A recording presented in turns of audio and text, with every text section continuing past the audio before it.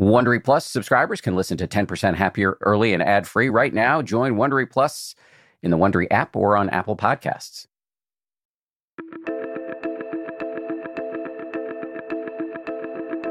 This is the 10% Happier podcast. I'm your host, Dan Harris.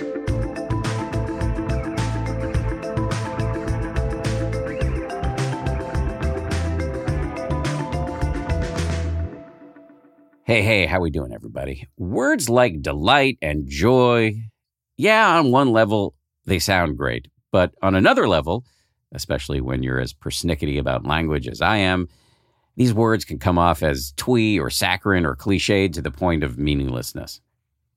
My guest today, however, this guy casts these terms, delight and joy, in a whole new light. He makes them concrete and attractive and actionable. He also makes them radical. He portrays delight and joy as necessary for our very survival and also as acts of resistance.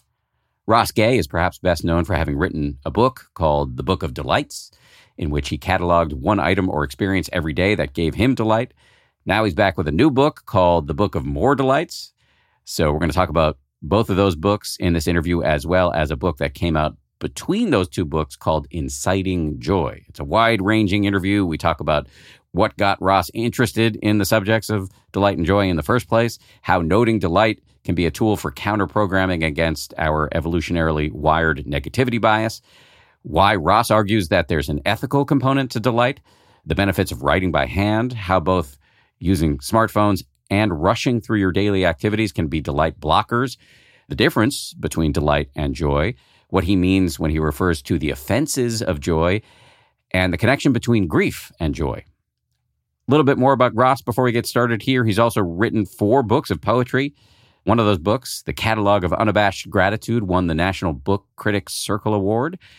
He's also a founding board member of the Bloomington Community Orchard, a nonprofit free fruit for all food justice and joy project, and he teaches at Indiana University. Busy dude. Audible lets you enjoy all your audio entertainment in one app. You'll always find the best of what you love or something new to discover. They offer an incredible selection of audiobooks across every genre, from bestsellers and new releases to celebrity memoirs, mysteries and thrillers, motivation, wellness, business, and more. Audible is the destination for thrilling audio entertainment with highly anticipated new releases and next listen recommendations for every type of thriller listener. The selection over on Audible when it comes to true crime, mystery, and thriller is quite extensive. They've got John Grisham, tons of stuff by Stephen King, David Baldacci. My favorite that I've checked out recently in the crime fiction genre is called Age of Vice. It's by Deepti Kapoor.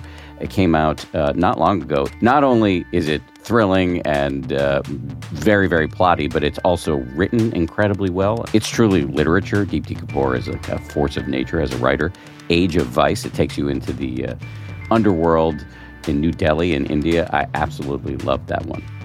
As an Audible member, you can choose one title a month to keep from the entire catalog, including the latest bestsellers and new releases. New members can try Audible free for 30 days. Visit audible.com/10% or text 10% to 500-500. That's audible.com/10% or text 10% to 500-500 to try Audible free for 30 days. Audible.com/10%. The Taste the Mediterranean sales event is going on now through March 19th at Whole Foods Market. It's a store-wide event packed with flavor. My family and I are regulars at Whole Foods Market. We've got one, I think, less than a mile and a half away from our house. This Taste the Mediterranean thing sounds pretty cool. They've got Mediterranean-inspired flavors. You can save on Parmigiano Reggiano, charcuterie, and ground lamb. They've got delectable seafood choices. You can save on whole branzini and sustainable wild-caught sockeye salmon, which is a regular feature at our dinners in this house. My son loves that salmon from Whole Foods. And I'd be remiss if I didn't point out all of the 365 by Whole Foods Market products. Stock up on wallet-happy Mediterranean essentials like feta cheese crumbles, whole wheat pita pockets, and more. I am constantly consuming these 365 products, including the raw cashews, which I snack on all the time. We love the 365 sea salt and pepper, We love their sushi rice. You get the picture. Go check it out. Taste the Mediterranean now at Whole Foods Market. I always love it when the people behind a product that my family already uses tell us that they want to be sponsors of this show. Today, it's Tidy Cats. As you may know, we have an unreasonable amount of cats, 4 of them. So we use a lot of kitty litter, and Tidy Cats is great. They have a product called Tidy Care Alert, which uses color-changing crystals to detect potential concerns and help you put your mind at ease. Let Tidy Care Alert help keep an eye on your cat's health. Whether you have 1 or 4 cats, they make it easy to keep track. Plus, it's low dust and lightweight with long-lasting ammonia control from the brand most often recommended and personally used by veterinarians. I'm not a vet, but I do love cats. Tidy Cats. Check them out. Ross Gay, welcome to the show. Thank you. Good to be here. It's really great to have you here. I'm excited to do this interview. Let me just start with maybe an embarrassingly obvious question, but why Delight? How did you get so interested in this subject? It's a good question, and it keeps on. Like I sometimes I think I know, and then sometimes I think I don't. For now, this is kind of what I think may have happened. I have a book, my 3rd book of poems is called Catalog of Unabashed Gratitude. There's a lot of odes to the garden, to these community orchard projects, to all kinds of stuff. I mean, but it's a rich and sort of deep, complicated, sorrowful, and sort of whatever you call it, rambunctious kind of book. But it's a book that I wrote just as a book of poems. And after it came out, people started talking to me about joy. They started describing the book as like a book of joy or a joyful book or something like that. I wasn't actually prepared for that in a way. And it made me think, more about what that question is. Like what constitutes a poem, a joyful poem, or what constitutes a delightful poem or something. Anyway, because this was in my head, not on account of me, but on account of other people kind of reading my work, I think that kind of contributed to this thing. Like I was just taking a walk and having a delightful day. And I was like, oh, I should write a little essay about this moment of delight. And then very quickly, it was sort of given to me by the wind or something to do it every day for a year, write a short essay about something that delights you. And I knew that would be useful, one, because I knew people might be interested in this. And then I had a hunch it would be interesting to me, that there might be something to be learned. There would definitely be something to be learned by doing a little writing about something that delights me every day for a year. So you're chugging along as a poet in the world, and you're putting out books of poetry, and your 3rd one comes out, and people come up to you and say, my interpretation is that this is about joy and delight, and that was not your intention, but you took in the feedback and noticed that you had a better radar for delight as a consequence and started turning that into a project, and that resulted in the Book of Delight and now its follow-up. Is that a rough summary that's reasonably accurate? Yeah, that's a rough, reasonably accurate approximation of something that for now I'll say is how it happened. But there must have been something. So that's like the factual or semi-factual account. But there must have been something in you that was clearly there was something in you that was very receptive to this idea of delight. Because if somebody had said that to me, I might not have turned it into a couple of books. Yeah, I think there was something for sure. I was cognizant of some kind of need or desire to actually practicing and attending to what I now know is like attending to what I love, as opposed to attending to what is terrifying or anxiety provoking or whatever, et cetera. I did know something without knowing it. I did know that like, oh yeah, if I commit a certain amount of time or attention to this daily as a practice, something will happen. Something will shift or move around. I think there was probably the prospect that it would just be the case that I get better at writing essays because I'd written 300 and some essays over the course of the year, which I think did happen. But I figured there was also a kind of a more important thing going on that would happen too. And it did, kind of like my eyes got turned on to things that I love, that I often throughout my life probably wasn't noticing or wasn't noticing as things that I love. Right. So we all have this evolutionarily wired negativity bias, which made sense from the viewpoint of natural selection. You want to be on the lookout for threats. That helps get the DNA into the next generation. But it sounds like you, after having written this book of poetry, got this idea for a new book where you're going to notice something delightful every day and write an essay every day for a year. You're kind of counter-programming. Yeah, that's a really good way to put it. Because absolutely, I feel like this sort of contagion of moods is a real thing. And our own moods and other people's moods. And the evidence for that to me, I mean, for one, like one thing is that I'm not just delighted inside of the little cave of my brain. I'm delighted because I'm observing things outside of the little cave of my brain. And often those things are like these instances of sweetness, like people taking care of someone on the airplane or something sweet happening on the corner of a street or like some interaction with a chipmunk or something, I don't know. So that's one thing, is that it's often the witnessing of a kind of sweetness outside of myself. But the other thing that I think that points to this thing that I'm wondering about, the sort of contagion of moods, is that people are so inclined after they hear about like this little delight thing. They're like, oh yeah, I did that. After I read your book, I did that for a little bit. I don't do it every day, but I try to do it once a week, or I talk to my kid and I ask them what's delighting them or whatever, some version of that. And it is my experience that when people are like, yo, this is what I love, that I'm inclined to be like, oh yeah, what do I love? Is this why you say there's an ethical component to delight? Absolutely. Exactly. Yeah. I feel like that sort of, or I wonder, I should say, that sort of bias, that kind of lookout bias, heads up bias, must also be some kind of inclination to notice what is nourishing and caring. And also not just to notice it, but I wonder if there's also some inclination to actually share it.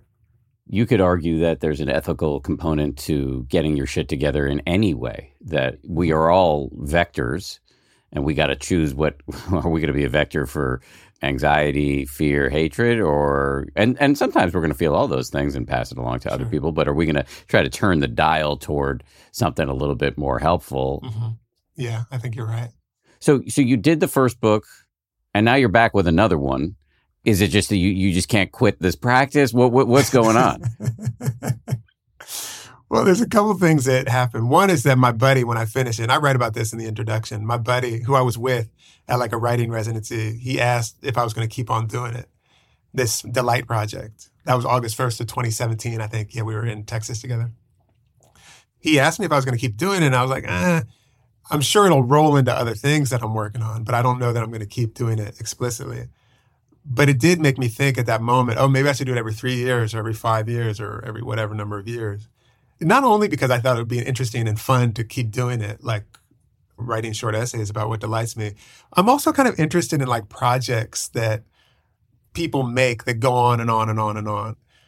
I was sort of thinking about, I grew up painting and I love painting. And there's a painter named Robert Motherwell, and he has a series of paintings called Elegy to the Spanish Republic. And it's these paintings that he made. He must have made them over 30 or 40 years, maybe. But all of these sort of series, there's a lot of writers who will write sort of poems that just go on forever. And I'm interested in that as a project. So as a literary project, I was also curious to know, like, oh yeah, what in 5 years will I be finding delightful? And the thing that is interesting is that it's also a book about aging, because it's the same parameters. Like I write them daily, I write them by hand, I write them quickly. But now one of the things is that I'm noticing things that I've noticed before, and I'm 5 years older. And everyone's 5 years older. My mother's 5 years older. Like my father died 5 more years ago, et cetera, et cetera, et cetera. What's the difference 5 years later? Like, are you noticing how delightful it is to remember to bring a sweatshirt places because you get cold easier? Changing your glasses prescription because you realize you can't see shit anymore? What's changed? Well, I have one. It's funny you say that. I have one in there that's like about playing basketball, pick up basketball with these young guys. They're probably like 20 or something. And me and my buddy are playing. And this thing happens where they're used to what happened. There would have been a tussle. Something would have happened.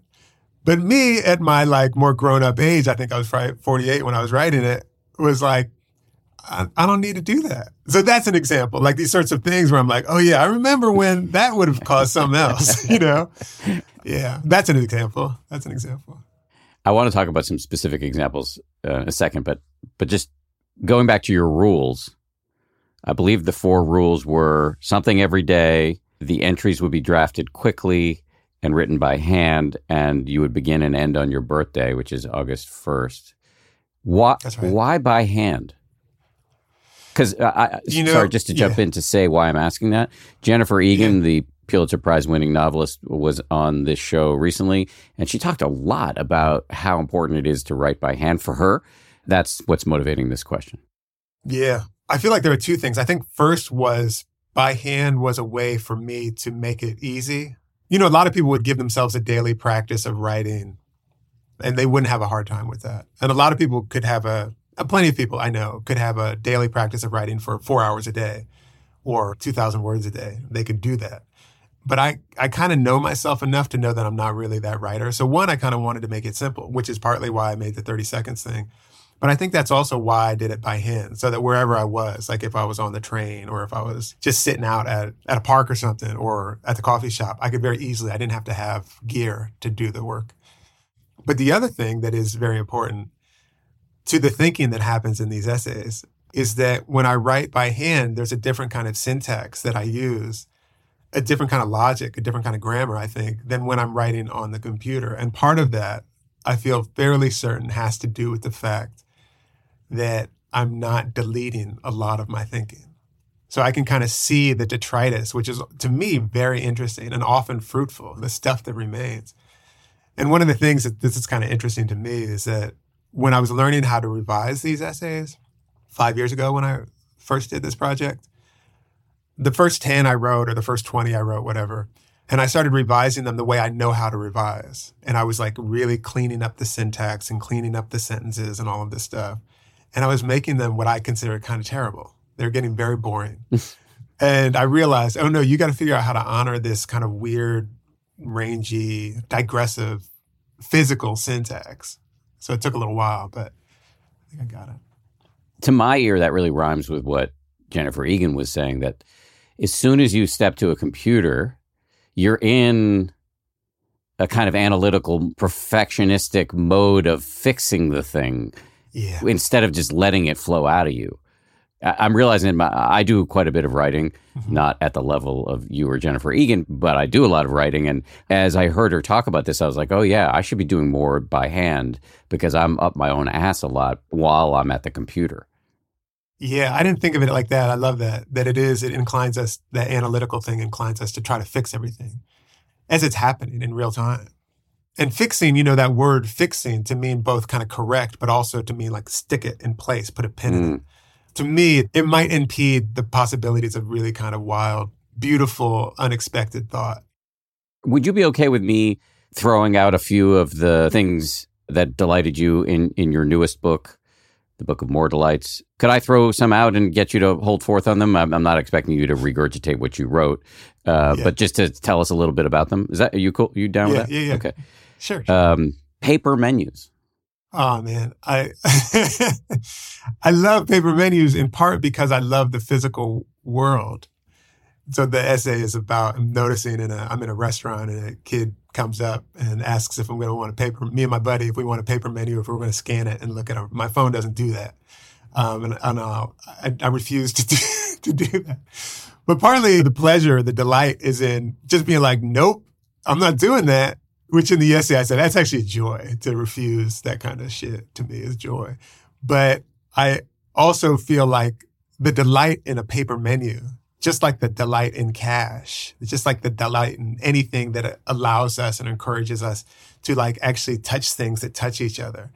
A menu is something that you point to and you tell your friend to look at and sort of think about what they're going to get. And then the server is going to do the same thing. Maybe you might ask them what they think is good.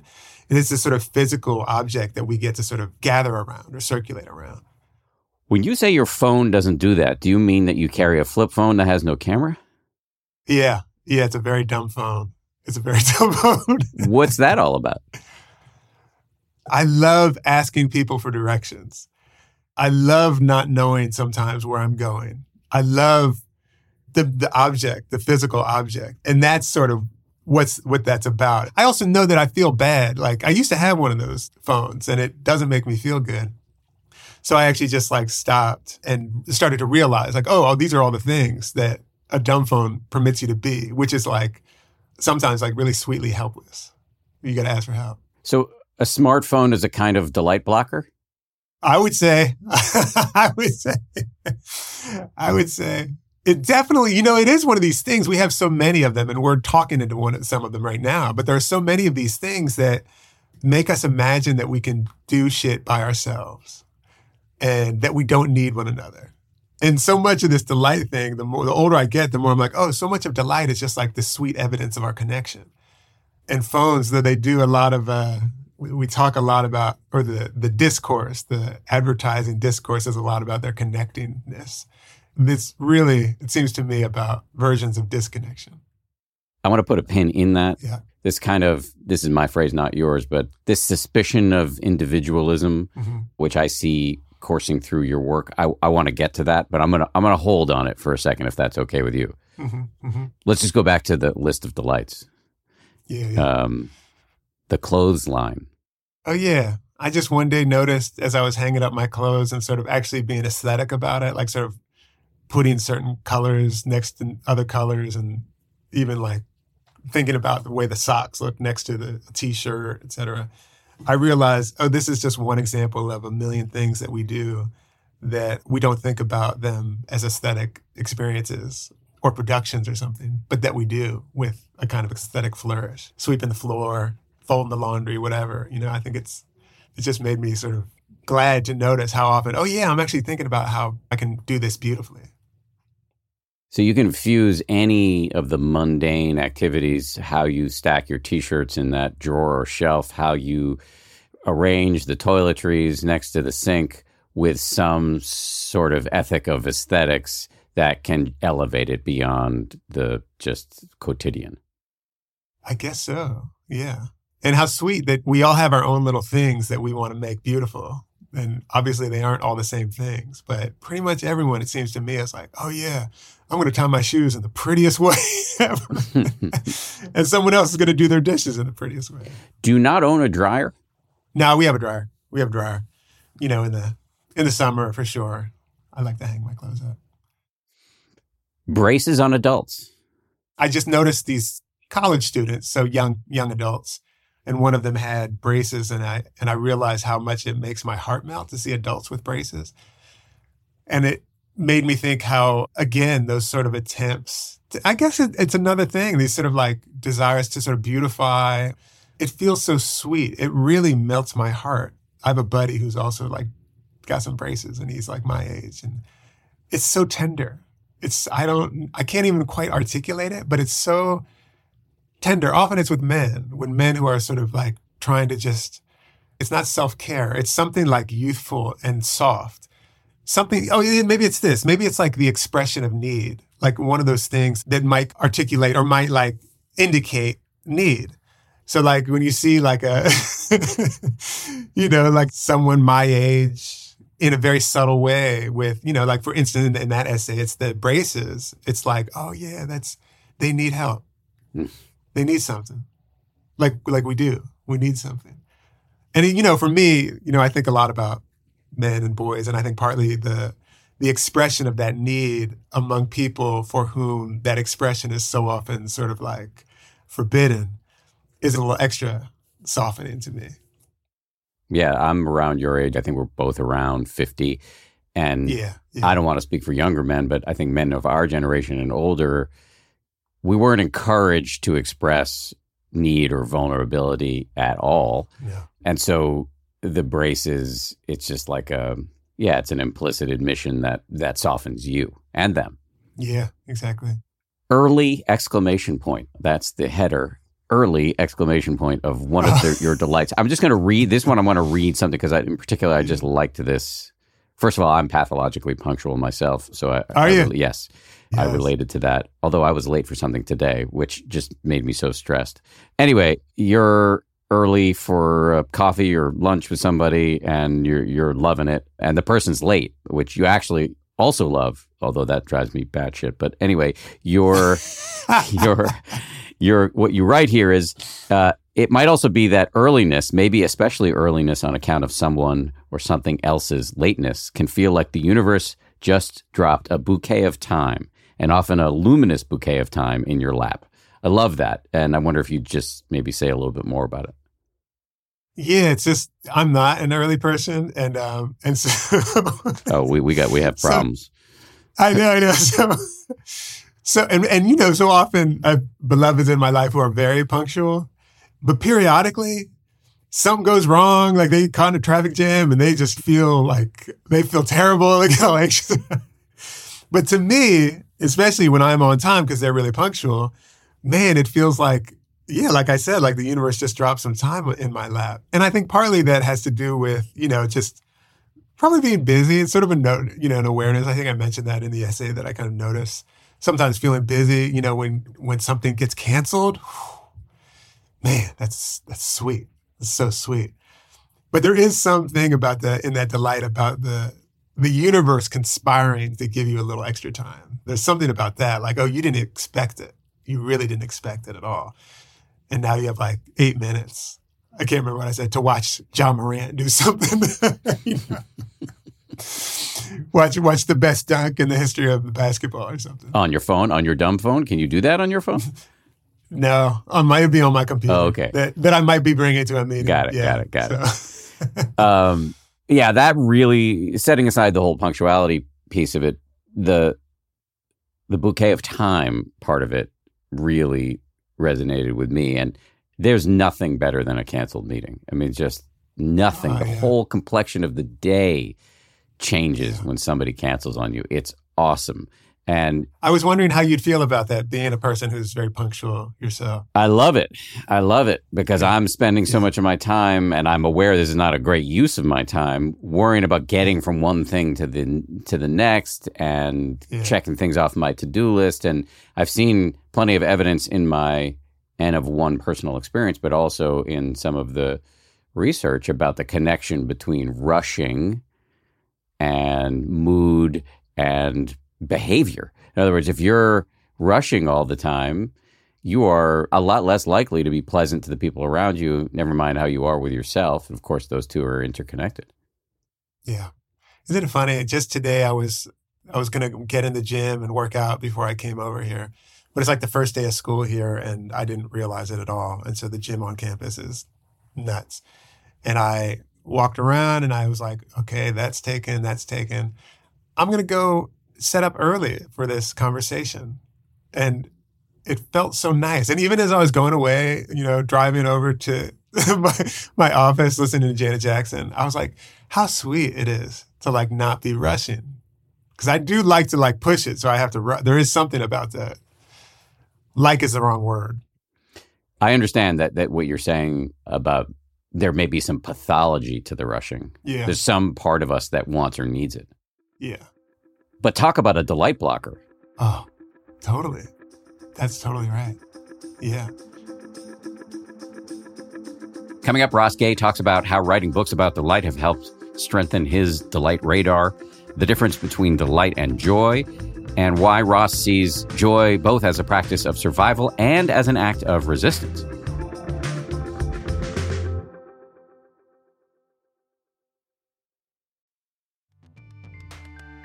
Dell Tech Fest starts now. To thank you for 40 unforgettable years, Dell Technologies is celebrating with anniversary savings on their most popular tech. For a limited time only, save on select next-gen PCs, like the XPS 13 Plus, where you can make the everyday easier with Windows 11. Plus, curate your dream setup with great deals on select monitors, mice, and more must-have electronics and accessories. When you shop online at Dell.com/deals, you'll have access to leading-edge technology and free shipping on everything. Again, that's Dell.com/deals.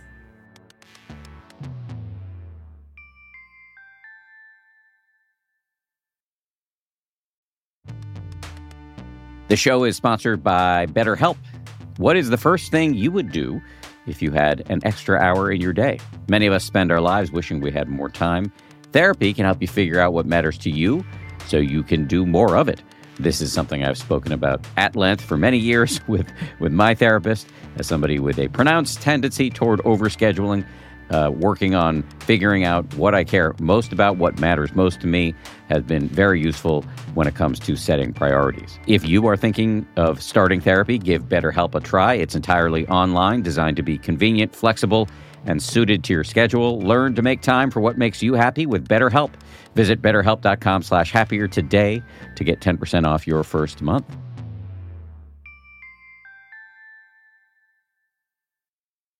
Don't forget to celebrate the 10th anniversary of the 10% Happier book. We are offering subscriptions to the 10% Happier app at a 40% discount until the end of the month. Get this deal before it ends by going to 10%.com/40. That's 10%, one word, all spelled out, .com/40 for 40% off your subscription. So after having done 2 of these books, how's your delight radar, your delight muscle now? And did it flag between the 2 books?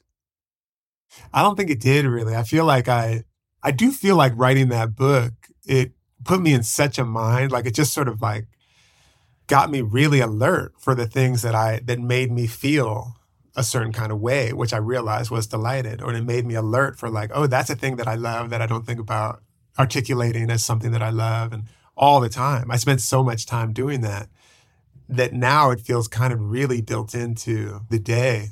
And it feels really sweet to sort of just be able to drop into that as a practice or a way, sometimes more easily than other times, of course. If I'm not feeling good, it's harder to do it, which is why it's nice to be around other people who are able to do it when you maybe don't feel up for it. Yeah, I found a lot in my various, I don't know if whatever you want to call it, personal development, spiritual work, that the carpool lane or the HOV lane effect is really powerful. It's, curating the humans with whom you interact can have a big bearing on how you do your life. Yeah, for sure. We talked about this a little bit earlier, but and I know you're not dogmatic or evangelical in an obnoxious way about the light, but what's your pitch to people listening to this for why they should operationalize your insights into their life? And maybe we should also talk about the how of that as well. You're right. I'm not dogmatic about it. I wouldn't say anyone should, but I would say for me, it's been very interesting to notice not only how I feel, a kind of capaciousness that comes with feeling or with practicing articulating what I love and wondering about what I love, which means also wondering about why I love it, which probably means about wondering about the cosmos of what I love. And then with sharing that wondering, but also sharing the love, there is something really interesting about how it makes you feel or how it encourages me to walk through the world. One, it makes me feel a lot less alone because, like I said earlier, I think delight is really the kind of pleasant evidence of connection so often. And that feels really important. Whatever it is, whatever the ways that we have to feel like we are not alone. It's interesting, too, that so many of the delights happen in the garden. And the garden is a place, to me, where our not being alone is so kind of on steroids. You can kind of just see like, oh, we are really not alone. Like everything is kind of deeply connected and threaded together. So I think that would be some of this stuff. And also something about delight that I've been learning is that it requires that we're just curious. We just don't know the end of things. We don't know everything. And curiosity feels so much like a part of being okay. You're just wondering what's going to happen. It feels like being okay, you know? I don't know, but I'm interested. What do you mean curiosity feels like being okay? Yeah, it's funny. I was talking with Sharon Salzberg. We were having a conversation, the Buddhist teacher, a few days ago. And I can't remember how she put it, but she said something along the lines of, or we got to this anyway, that despair is the result of knowing everything because you just know how it's going to go. And curiosity, wondering about how it's going to go, is something else. It might, of course, not knowing how it's going to go, as we never do, might provoke all kinds of feelings. But I do feel like curiosity, as opposed to knowledge about how things are going to go, invites a kind of like, okay, well, I guess I should check. I guess I should see it. I mean, in the smallest way, and I feel like we can all relate to this in our relationships. If I just know how a conversation is going to go, why am I going to have it? Mm-hmm. As opposed to being like, well, I wonder how it's going to go. I guess I better fess up to the fact that I don't actually know everything about this other person, what they think, what they feel, how they're going to respond to the thing that I'm going to ask them, et cetera, et cetera. The evidence of that, we could do that every day, or with someone in line at the store or whatever. We don't know what someone's going to do, just like we don't know what tomorrow is going to be. And I feel like that's sort of what I meant. I know I was rambling. This is a safe space for rambling, just to be clear. So don't edit yourself. This is handwriting here, not word processing. Okay. But just to pick up on what you're saying, because I hadn't thought about this before, or at least not in this way. In Buddhism, we talk a lot about the don't know mind or beginner's mind. And it really is kind of the only rational stance in a non-negotiably entropic universe. And even though it's not comfortable, it's much more comfortable to grasp onto certainty, or at least on one level, it's more comfortable. But there's a subtle and unsubtle pain associated with that kind of dogmatism. And if you can just relax into like, I don't fucking know, there is a comfort there. Yeah. And I think there's a comfort in relaxing into that with other people. Yes. And, actually, I have the lucky occasion to periodically get to sort of try to define joy. And I think that might be a pretty reasonable definition of it, too. The sort of gathering together in wonder, the gathering together in not knowing, which means we're gathering together in sorrow, just like we're gathering together in celebration. All right, you talked about joy. That brings me to another of your books that I wanted to talk about. We've established that you've written a bunch of books of poetry. You've also written these 2 books of delight. And you wrote a book last year, or it came out last year, called Inciting Joy. So you were just talking about definitions. I'd be curious, what's the difference between delight and joy? And then we can go from there. I think delight is occasional. And delight is the hummingbird buzzing by your ear. Whoa, that's delight. I think of joy as something that is not occasional. Joy is something that is always present and it's available to us, and you kind of enter it, or it finds you or something. But it doesn't feel like it requires an occasion. It feels like maybe an occasion can sort of re-alert you to it. But delight feels very much like something happens and you feel delight. So delight's occasional, joy is kind of a factory setting. Well, joy, the way I think of joy is like it's our fundamental connection, which we get tuned into on and off, it seems to me. Some of us more than others. And I feel like it might be an occasion that alerts us to that. I mean, I guess one could argue that it is always going to be an occasion. Or it might just be like, no, this is here. Like, it's here. We can decide to observe how everything is connected. Someone could argue that not everything's not connected, but I'm going to argue that you just witness. When I look out the window, I'm looking at this little forest here, which is one of the places where you can kind of like study how things are connected. One of the million places you can study that. Whereas delight, this is something, again, like I didn't know I was going to say this, but maybe not only is it occasional, it's like kind of dictated by taste and stuff. Someone might just not feel delighted at all about clothes on the clothesline. It might just be like, oh, your clothes are going to smell like dog, Whereas I'm saying like, oh man, it looks like a quilt. It's beautiful, But this notion of connection, this notion of this fundamental connection, I do feel like that's not really something that is unique to anyone. I feel like there are definitely sort of practices or folks maybe who seem to be closer to it, guides or something. But I don't feel like it's special. I feel like it's always there. And yet you've said that delight is the pleasant evidence of connection. So to be a little cute here, delight and joy are connected. Totally, yeah. A friend of mine was like, yeah, you got to like really taxonomize these things. Like you got to be able to articulate how this and that. And that's kind of as good as I can get. Delight occasional, delight also a signal of connection. Joy sort of, as you said, like how'd you put it, like the factories?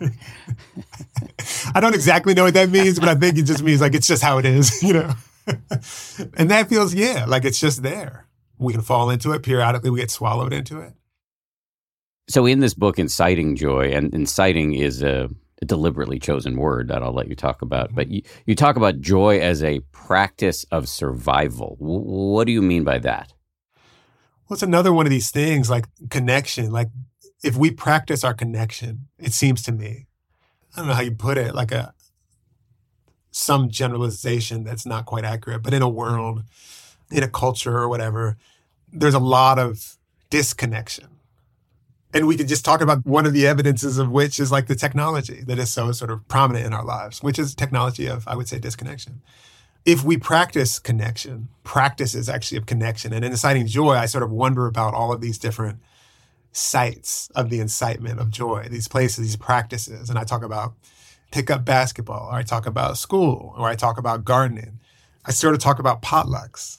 It seems to me that those things, not only are they the practice of the evidence of our connection, they're also a kind of refutation to the illusion of our alienation, or a refutation to the encouragement to believe that we're alien from each other, from the earth, from whatever, from what we might love, et cetera. Which is kind of why, just to go right to the incitement, I use that word because I feel like our witnessing one another, our witnessing our connection to one another is really a kind of, I said refutation, but I think it's more actually emphatic than that, to a mode of life that would suggest that we're separate. If we feel connected, fundamentally, on a very basic level, we'll be more inclined to share. If we're more inclined to share in deep ways, that's a real problem for the number of systems that we find ourselves in the midst of. On a very basic level, like if we have a tool share, it's like, okay, so we have to buy less tools. Or you can go on and on and on and build out from that. That seems to connect to your description of joy, not only as a practice of survival, but also as an act of resistance. Yeah. That quote is my friend and mentor, Toy Darracott, the writer Toy Darracott's. She said that. And I think that's accurate. And it's more than that, too. I feel like it's an offense, actually. And to come back to that paper menus thing, I have this little footnote. I have too many footnotes in Inciting Joy, and then I have maybe too many footnotes in this More Delights. But one of the footnotes talks about how the refusal sometimes of certain things can feel like an offense, like one of the offenses of joy. And I say it feels to me like one of the offenses of joy to refuse those QR menus.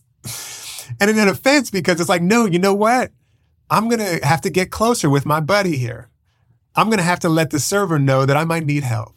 You might have to actually point to something. And the result is maybe that we're going to be closer. We're all going to be closer to one another. For sure, our need for one another is going to be more evident. Coming up, Ross talks about how noting what delights you can be an antidote to loneliness.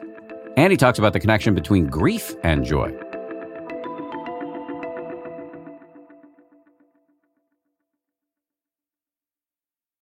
I had a very pleasant experience shopping on Quince.com.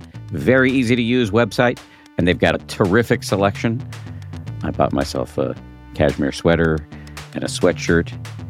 That sweatshirt in particular is an extremely heavy rotation. If you watch the YouTube version of this podcast, you will see it. Or if you see me on social media occasionally, I'm wearing my Quince sweatshirt. And I have to say, the prices are hard to beat for a luxury brand. What's more, Quince only works with factories that use safe, ethical, and responsible manufacturing practices, along with premium fabrics and finishes. Indulge in affordable luxury. Go to quince.com/happier for free shipping on your order and 365-day returns. That's QUINCE.com/happier to get free shipping and 365-day returns. Quince.com/happier.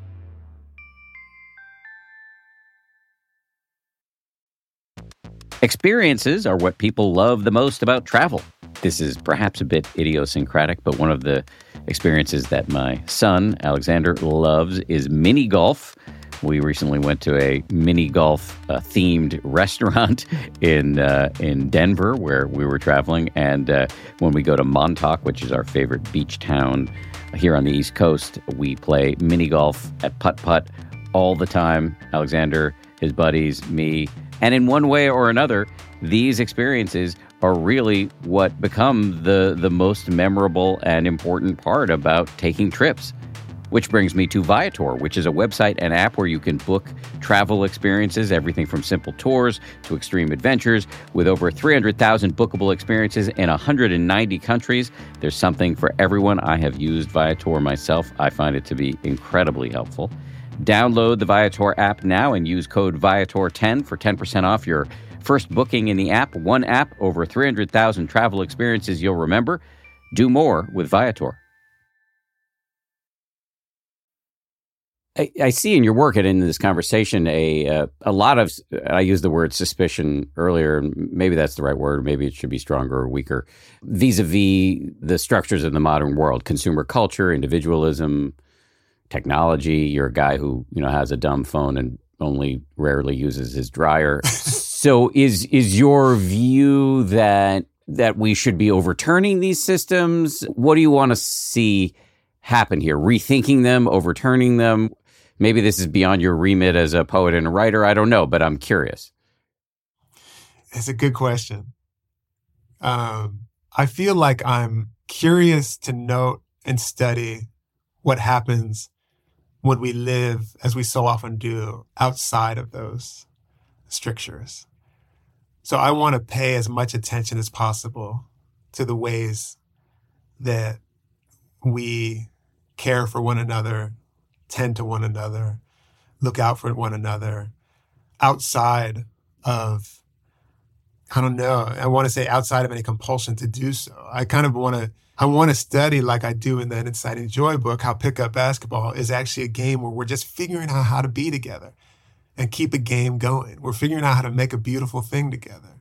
I want to witness and pay attention to how most people who garden give away their extra shit. If you have extra zucchinis, there's something wrong with you. If you don't give away your extra zucchinis, it's just like, if you let them rot, there's something wrong. And that's not special. That's every day. It's every day. Obviously, if I want to write about it, I'm inclined to wonder about it with other people. And then partly I'm inclined to wonder about it with other people because I'm kind of like, yo, this is a thing too. This is a thing too. Like, it doesn't really matter who you are. Like, if you fall down on the sidewalk, like, for the most part, some person next to you is going to be, oh, you okay? For the most part, that's not special. And the delights kind of alert me to this. So often we're kind of like looking out for each other in these ways. And we're taking care of each other in these ways that we do not often notice. We do not, for whatever reason, that could be another show we don't necessarily attend to. And I am inclined to notice it myself.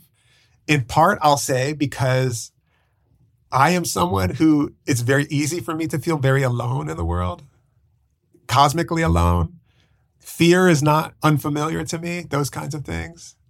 And the more that I study those kinds of connections that are not special, but are wondrous, the more I feel like, oh yeah, it's okay to be alive. It's pretty cool. Okay, now we're getting to the deep answer to my first question, which is why delight? What is driving you here? And it does seem like it's an antidote to what has sometimes been called the wound of existence. Yeah, that's pretty good. And I think if the wound of existence, there's probably many of them, but the wound of existence, just a simple fact that our bodies change over time and what we love will go away and this thing will change and go away and we will feel pain and everyone we love will feel pain and die. That actually feels like a very orienting and potentially gathering up sort of notion too. Obviously, it can be the kind of thing that makes us want to like be afraid of each other. But it might also be the kind of thing that makes us want to lean toward each other and be like, oh, the wound of existence for you too, huh? Mm-hmm. And that kind of thing. And I do feel like this delight practice, which again, to say it, if delight is studying a version of connection, it is trying to figure out how we are not alone. Mm-hmm.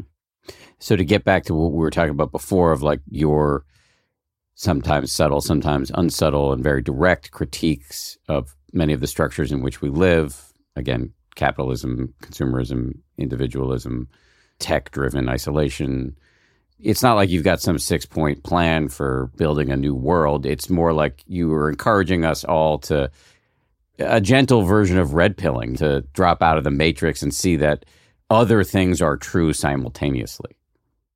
Yeah, probably. There's a quote where you pretty much say that. This is from Inciting Joy, and you're talking about giving away fruit from the community orchard that you were part of establishing. And you use, I'm going to read a quote from you. I want to give a heads up to the listener that you use a big fancy word here that I had to go look up. The word is rhizomatic, RHIZOMATIC, which I think is like some sort of botanical, horticultural, agricultural word around sort of being connected, like through the root structure or something like that. Yes, that's right. That's right. Like raspberries, like how roots are connected under the ground. So here's the quote. Despite every single lie to the contrary, despite every single action born of that lie, we are in the midst of rhizomatic care that extends in every direction, spatially, temporally, spiritually, you name it. It's certainly not the only thing we're in the midst of, but it's the truest thing by far. Yeah, I guess that's kind of what I'm singing about. I think that's sort of, you pointed out well. I'm not it's a little, I'm so sort of shy about being like, yeah, I want people to do this. But there is a thing. And I'm like, this feels really important to think about. I mean, there's a million great things to think about, but this feels like a really important one. I mean, this may be a flaw of mine that derives out of the sort of utilitarian, pragmatic aspects of me being a aging white man in a late stage capitalistic context or whatever. But I am all for poetry and beautiful sentiments, but I always want to connect it to some shit you can actually do. Mm-hmm. Mm-hmm. Yeah. I mean, I get it too. Like, I spent a lot of years as a basketball coach. And when people are just like jacking up threes without shooting their little 5-footers, I'm like, fuck are you doing? Bring it in. So I hear what you're saying. Yeah, I hear what you're saying. And I feel like my inclination is to share it and then see what happens. If it moves people, how it moves people. Yeah, because you're not a self-help writer. You're a poet and an essayist. And it's a little bit like when people go to pop stars or rock musicians and say, tell us what your lyrics mean. And the vocalist will say, well, or the lyricist will say, I kind of want to leave that up to interpretation. I don't want to be too explicit about it. It kind of breaks the magic. Yeah, totally. And I think there's also this thing of like I really appreciate a system too. Like I said, I've been a coach. There's plenty of systems that I really appreciate. That's actually not my curiosity. My curiosity is the curiosity itself. I'm sort of learning and becoming more aware of what certain kinds of thinking or certain kinds of writing / thinking seem to offer to me. And I'm learning also from folks who tell me what the work has meant to them, what it means to them. But I feel like there's something as a writer, but also maybe in an ethical way too, that I'm less inclined to be like, and this is what you do. In part, I wonder if that implies a kind of end of the curiosity. You know what I mean? Like a system implies, I know how it is. I don't have any illusion that I know how it is, I kind of like wonder about it with me. Like, I don't know what it is with you. I don't know what it is with my mother. I don't know what it is with X, Y, and Z. But I also, for my own sort of ongoing inquiry, I don't want there to be an end to the inquiry. And sometimes, and I know this isn't at all necessarily the case, but sometimes it feels like there's an inclination to systematize a thing, to know it inside and out, and to be done with it. And I think there's something about that I resist. I get it. That makes complete sense to me. And I think of the systematizing or operationalizing of insights to be more about not forgetting, because it's so easy to hear, oh yeah, delight's good for you. Right. And then just start rushing again and never be delighted. Totally. Yeah. I often think about the question of it. And my question is like, what happens to us when we notice what we love and when we notice, wonder about, articulate, and share what we love? That's my question. I'm just very curious about that. And that feels like a pretty rich, pretty full question itself. It can take a lot of shapes. Let me ask you just a few more questions before I let you go. Back on the subject of joy within the context of Inciting Joy, book that came out last year. You talk a lot about the connection between grief and joy, which is not, I would imagine, an obvious connection to many of us. So can you unpack that a little bit? I feel like I learned from this beautiful essay by Zadie Smith called Joy. You know, the idea that joy, and again, joy is being different than like gladness or happiness, all of which are like great. But joy, one of the ways that I think of it, is something that isn't like separate from or an alternative to sorrow, but it's something that actually emerges from sorrow. Like it doesn't actually exist absent sorrow. One of the expressions of joy is the ways that we help each other, we carry each other through our sorrows. And that's how I think of it. So, and again, it's a kind of like a ground, that primal wound of like, however you want to say it, that things change is a way to sort of think about it, or that everything we love is going to be gone or whatever.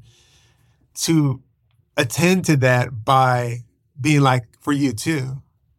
It seems to me that joy is as likely to make you weep as it is to make you like dance. Mm-hmm. Neither of which are more or less the evidence of joy, but it does feel like joy comes from both, or joy might make you want to do both. There's this an American Buddhist nun, Pema Chodron, who's been on this show before, and I'm probably going to mangle this, but I remember reading, she talked, if memory serves, about after 9/11, which I'm aware many listeners who are young enough won't remember what it was like immediately after 9/11. But after 9/11, there was a kind of like national, for lack of a less twee word, tenderness. Mm-hmm. You know, everything had been totally shaken up. The snow globe had been properly shaken. And we were in touch with impermanence, groundlessness, some fundamental facts that are easy to overlook in a hurtling head forward, making the next purchase type of culture. And I connect that to what you're saying, which is that even when quote unquote bad shit happens, you know, somebody dies, you lose a job, you get divorced, there's a natural disaster, there is a joy in the fact that inherent in that, implicit in that, non-negotiably part of that is a connection to other people, because this is the human condition. Yeah. And my sense is that the more we practice being aware of that, the more inclined we are to sort of care for one another when the horror happens, as it will. I would agree. Like I said, just have a few more questions. This one may seem like a non sequitur given what we've just discussed, but it connects back to things we discussed a few minutes ago.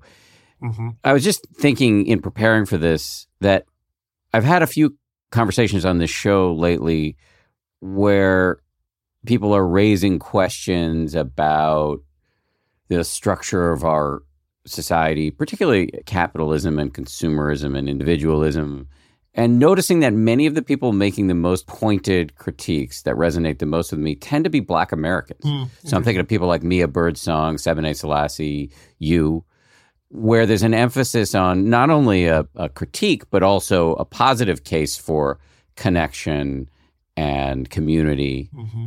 And so I'm wondering if there's something about the Black American experience that might put somebody in that state of mind. I can talk about my own experience. And like, you know, I was just visiting with my Aunt Butter, who's 97 years old. Every time I say how old she is, I think I shouldn't say that out loud. But anyway, as we were talking, she just said this thing about some family member went to college. She's in Youngstown, Ohio. Some family member moved in the 60s or something to someplace in Illinois or something, I don't know, nearby-ish. But she said, like, it was so important to let them know that they had a place to go. And as a kind of ethic, I can imagine in my own family that there's a kind of ethic of care, or noticing who's cared for you, noticing you're not alone, or not letting people feel like they're alone. That feels like that. It makes sense to me that my Aunt Butter might have that. A 97-year-old Black woman might have that in a way that is more profound, frankly, and that sometimes I have to be taught that. I feel like she's a very good guide for me to be like, remember, you come from people. And I feel like in a certain kind of like broad American ethos, you know, the self-made person, that whole story is so much about pretending you don't come from people, that you don't come from a place, that you weren't loved, whoever you were, didn't have like many people that if you spent a little bit of time, you could be like, oh yeah, that person. They didn't just help me, they kind of saved my life. So yeah, I might wager that as a little bit of in my own experience anyway, that a lot of my folks have had to be acutely practicing belonging to one another and have probably not been well served actually by the stories to the contrary. The whole stories of like that self-made bullshit. Yeah. I suspect that nearly every time you do an interview, the interviewer thinks they're the first person to make the joke about how it was a delight and a joy to talk to you. Just like I'm often confronted with people feeling very clever when they say I'm 10% happier after having talked to you, which I don't hold against them. I get it. It's affectionate. And yet it gets a little old if you've heard the joke 1,000 times. But nonetheless, it has been delightful to talk to you. I do want to ask you my traditional 2 closing questions. One is there something that I should have asked that I didn't ask? Is there a place you wanted to go I didn't take us/you? No. Then the final question is, would you mind shamelessly plugging your new book and anything else you want people to know about? Oh, sure. Yeah, this new book, it's called The Book of More Delights. And Algonquin Press is doing it. Fine people there. They've been very lovingly taking care of this book. Yeah, that's the plug. But I also want to say how fun this conversation has been. You've asked questions that have made me reconsider some of my understandings of myself, you know? And that's, to me, that's sort of the pleasure of the pleasure of conversations. And it's kind of why I could never be like, and this is what you should do. Yeah, it was really good. Well, that's very meaningful to me, so thank you. I appreciate it. You're welcome. Thank you. Thanks again to Ross. Great to have him on the show. Go check out his work. Thanks, of course, to you for listening. And after thanking you, I'm going to ask you for a solid. If you want to help me out, you can give us a rating or a review over on whatever podcast player you use. Also, check out the new stuff on Instagram and TikTok.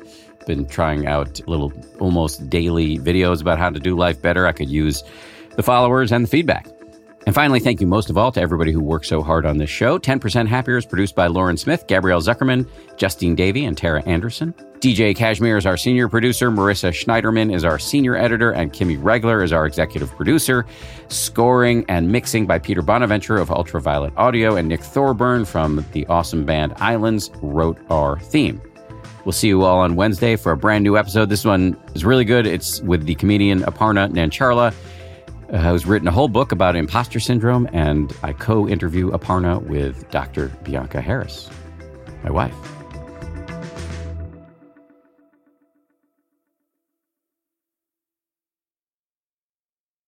If you like 10% Happier, and I hope you do, you can listen early and ad-free right now by joining Wondery Plus in the Wondery app or on Apple Podcasts. Prime members can listen ad-free on Amazon Music. Before you go, tell us about yourself by filling out a short survey at Wondery.com/survey. If you travel, you know when it comes to love. See you soon. Can't wait. The sky is no limit. You know with your Delta Amex card, being oceans apart means meeting in Aruba. And booking award travel with your card means saving 15% on Delta flights.